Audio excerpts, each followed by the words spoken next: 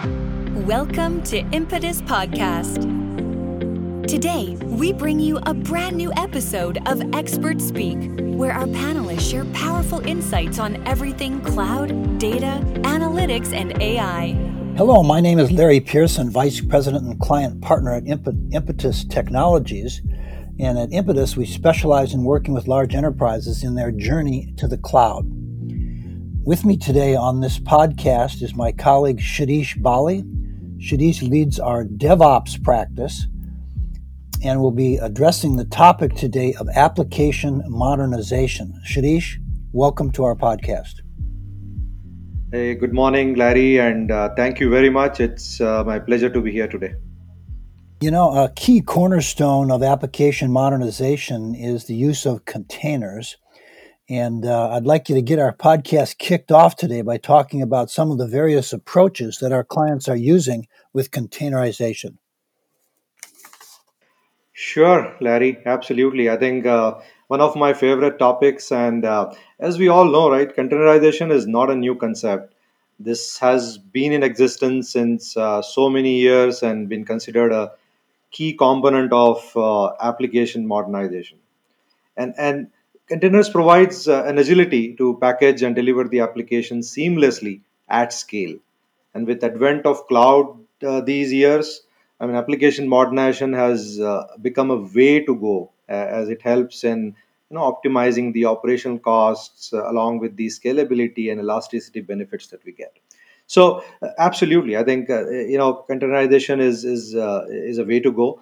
And in terms of the experiences that we have, Larry, working with customers, so either you would like to modernize existing applications or you wish to develop a new containerized application. Now, in case if you're developing a new application, we can always design and develop the application for containers from scratch. And in case you have an existing application which you want to modernize, then it requires replatforming, meaning you have to repackage the application in a container, move it to cloud as it is, and get all the benefits. This is kind of a lift and shift approach where minimal work is required. You just create an container image and deploy that. The flip side of this approach is, since it does not use the cloud services, maybe if you're doing a cloud modernization, it doesn't look at application components. Maybe we end up scaling things which we do not want to scale. It results into higher operations cost as we go in longer run. Another approach is to refactor the application, considering, as I said, you scan the application, look at the service scalability, look at the performance of the applications, maybe processes, the memory footprint, look at what places it is integrating with third party components, and then maybe you decouple some of these components, rewrite a little bit of code. Of course, this requires budget and time, but this approach is also considered a better approach where you start refactoring as well while you do lift and shift. So, net, I think what we recommend based on the experiences that I have, that we should go with both of these approaches in parallel. It's kind of sort of trade off between lift and shift and refactoring, so that we can optimize the operations cost in longer runs. Larry. Interesting. So one of the first considerations is how to balance those two trade-offs, and that was very helpful, Shadish. What are some of the other challenges that enterprises face today in their containerization journey? Sure. I think we just spoke about the first challenge, even the approach. I've seen cases where we jump on lift and shift, and then we end up spending too much of cost in longer runs, and then realize it. So I think one of the challenges, of course, choosing a right approach there. Some of the other areas that I can think of are, maybe choosing right platform and tools, considering the technology stack. I know, so Docker is most preferred containerization tool. You've used along with Docker, maybe it's a Rocket.js, or of course the cloud native services now which have come up. uh, there's a critical consideration on infrastructure as a service or a platform as a service. You want to use your own Kubernetes cluster or use a Kubernetes service which is provided by various clouds. So these questions needs to be answered before you start your containerization journey. We briefly spoke about application discovery as well. I mean, this is like the kind of application that you want to containerize. You may want to assess the stateful or the stateless nature of the application. Stateless is an easy path. You can just package it and then move as it is. But stateful applications, they would need skills to identify components which should scale, which should not scale, how much we should redesign, in what phases we should redesign that. So, and we need to determine even resource limits for isolating the application components at container level. Essentially, there is a need to discover application to find out how much to refactor versus time to market. Uh, Container security is another important aspect that I can think of, where we need to scan the containers for code and also the image for any security vulnerabilities. And how do we integrate these image scanning with our containers delivery workflow? Which tools we should use? I mean, these are some of the challenges that I can foresee. With some of our customers that we have seen, I mean, their applications, may not scale in a very standard manner. I mean, these are like intermittent scaling. Their demand may change rapidly. They may see a rush of requests or queues any day of the hour. In such cases, the standard scalability or auto scalability may not work. You may have to write custom rules, custom scripts to support customized scalability. And one more area I can think of is multi-tenancy. I think this is more to do with multiple applications running in a Kubernetes environment, and we need to ensure that each tenant have access to enough resources. In case one of the tenant consumes more resources, then it should not impact the other tenant. Uh, I think the list may go on, but these are some of the important factors which I have seen with my experience, which are critical that we should consider in a containerization journey, Larry. Thank you, Shadish. So at this point, you've covered various trade-offs involved in developing a strategy for containerization and covered five key challenges that our clients are facing, starting with the technology stack. So the first challenge was to be sure that they have chosen the right platform and tools.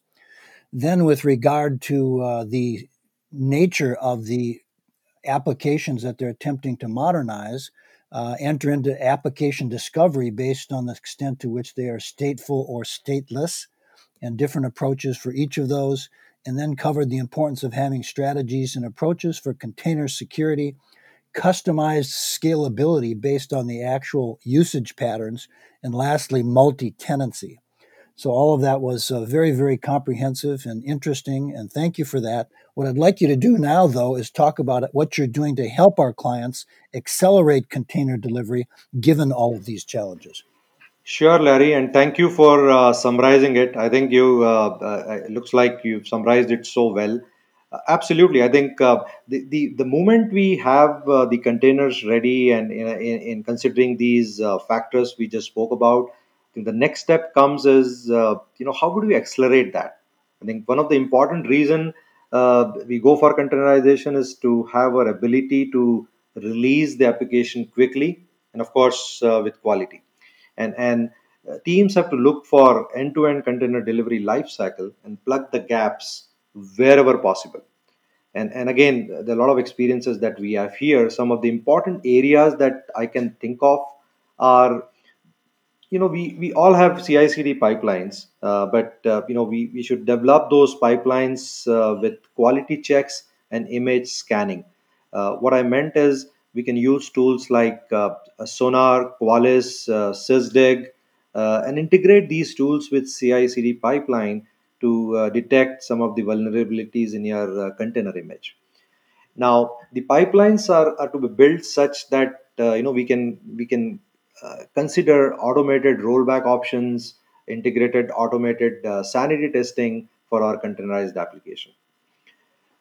There's always a need to have different strategies considered for container delivery, and then this can really accelerate it, considering rolling upgrade or your blue green or your canary. There has to be this has to be in place. We have, in some cases with our customers, we have used Helm charts to package all the dependent services as a single bundle to reduce the deployment complexity and enable single click deployment for complex application. Uh, Another aspect, again, which we have seen with our experience is the image size. I mean, it is recommended that we should keep the image size really lightweight. It should only include some of the relevant services and should follow a single responsibility model. These are, again, I mean, not the exhaustive list of all the things, but these are some of the ways, Larry, that I can think of that can accelerate the container delivery pipeline. In fact, our team has developed a ready to use framework that enables setting up pipelines with some of these best practices, and then we have used them in some of our customer engagements. In fact, this helps us reduce the container setup, I mean, pipeline setup timelines in few days as against a couple of weeks of manual effort. Gee, that's great, Shadish. Thank you for that. Obviously, in today's world, everyone is making some consideration for the cloud as they develop their containerization strategies. I think our audience would be interested in hearing you cover some of the different services available from the various cloud providers and how to choose between them. Absolutely. I think, and this is, it's so dynamic as we speak. Things are changing. New services are being launched by different cloud providers. So all cloud providers have come up with multiple containerization services to quickly develop, package, deliver, and manage these containers on Kubernetes environments. Now, Amazon has Elastic Container Service and Elastic Kubernetes Service. You could use Elastic Container Service to run containers, and maybe use AWS Fargate for serverless compute with both container service as well as Kubernetes service. Similarly, Azure and GCP has Azure Kubernetes Service and Google Kubernetes Engine. Google Cloud, a couple of weeks ago, I mean, has come up with Cloud Run, which is a serverless platform to run stateless microservices easily and quickly. In fact, as we speak, I was going over the Azure Container Service as well, which was launched earlier this month. There are services like Azure Arc and Google Anthos to manage on-prem and cloud Kubernetes environment. And cloud providers have even come up with tools that automatically create containers. One of such tools that we have used is App to Container. They call it A2C. This is from AWS and is useful for simple Java apps or C++ apps which are stateless. Not only it helps in creating the container image quickly, it will automatically deploy to EKS and ECS as well, and start running those.